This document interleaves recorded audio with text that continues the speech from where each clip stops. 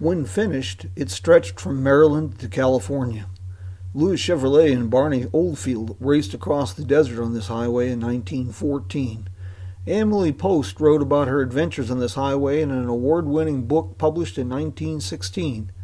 Edsel Ford and his college buddies followed this road to the scenic wonders of Arizona in 1915. It was the National Old Trails Road.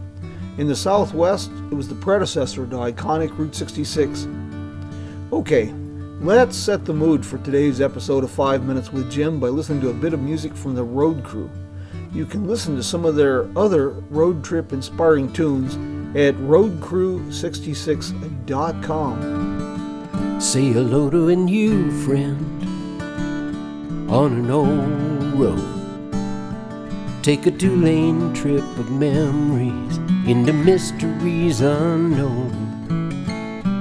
Come along for the ride. Jim Hinckley's America.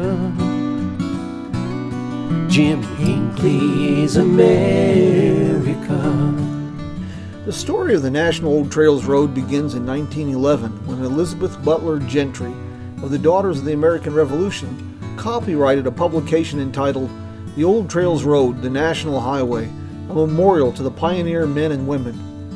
In describing the envisioned highway, she proposed linking a series of historic trails that were instrumental in the nation's development. These included the National Road, Cumberland Road, the Braddock Road that had been surveyed by George Washington, the Boone's Lick Road laid out by Daniel Boone, the Santa Fe Trail, Kearney's Road, and Oregon Trail, to name a few. Miss Gentry enlisted the aid of the advisory committee to the Missouri Good Roads Commission to move the project forward. It's interesting to note a few of those committee members. Judge J.M. Lowell of Kansas City was the chairman. William F. Buffalo Bill Cody of North Platte, Nebraska was a member, as well as Ezra Meeker. Meeker is truly an interesting historic character. He'd traveled west with his wife to Oregon in a covered wagon in 1852 and then duplicated the trip in reverse to publicize the historic trail in 1906. Also on the committee were the governors of Ohio, Illinois, Missouri, Kansas, Colorado, New Mexico, and Wyoming. It's interesting to note the proposed route in the west. The map in Gentry's pamphlet showed the road following the Oregon Trail to where it branched from the Santa Fe Trail in Gardner, Kansas, and then would follow the Santa Fe Trail and its Cimarron cutoff to Las Vegas and Santa Fe, New Mexico, continue to Albuquerque and Gallup. In Arizona, it would follow the Beale Wagon Road through Holbrook and Flagstaff before turning southwest through Prescott to Phoenix and then Yuma. It would connect with the proposed ocean-to-ocean highway, continue to San Diego, and then follow the California Trail northward to San Francisco. She concluded with a simple note that Mr. and Mrs. Thomas W. Wilby of New York and Washington had just finished a round trip by automobile of this proposed route, an astounding trip that covered 10,000 miles. To put that in perspective, in 1915, Edsel Ford drove from Williams to Kingman, arrived at midnight, 150 miles, and called it a good day's run. The Wilbys published articles about their epic adventure and launched a nationwide speaking tour with the goal being to whip up support for the proposed National Old Trails Road. They praised the scenic beauty and historic value of these trails, the tourism potential and economic benefits to communities, and the adventure of traveling by motor car. A drive of just a few hundred miles was considered to be an epic adventure at that time. The journey taken by Wilby and his wife Agnes was akin to traveling to the moon. The Ohio Motor Car Company provided a touring car nicknamed the Mud Hen for the trip. Tremendous promotional opportunity for a pioneering automobile manufacturer. It was driven by Fred D. Clark, who had piloted the car during the brutal Muncie tour of 1910.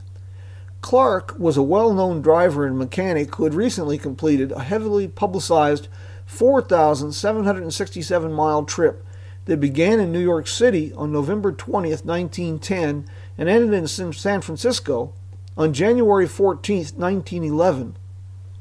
Okay, folks, sorry, we're out of time, and that wraps things up this week. Join us next Sunday as we continue with the story of the National Old Trails Road and share the connection with Harry Truman. You can read more about this pioneering highway, as well as the adventures of Edsel Ford, Ezra Meeker, Emily Post, and other pioneering motorists on our blog page of the website at jimhinckleysamerica.com. Now, a shout out to this morning's sponsor, Touch Media. Now, if you're a Route 66 enthusiast, the name may not sound familiar, but I can bet money that you've heard buzz about the innovative Route 66 navigation app or the Mother Road Route 66 Passport. The app is transforming the way people travel this storied old highway. Learn more about the app and the Passport on their website at route66navigation.com. Last but not least, a shout out to the Needles Regional Museum in Needles, California. Those fine folks and the owners of Fender's River Resort are hosting a presentation about the National Old Trails Road that I will be making at the historic El Garces Hotel in Needles on February 7th. For more information, contact the museum at 760-326-5678. Until we meet again, mi amigos, adios. See you next week. Come along for the ride. Jim Hinckley's America. Jim Hinckley's America.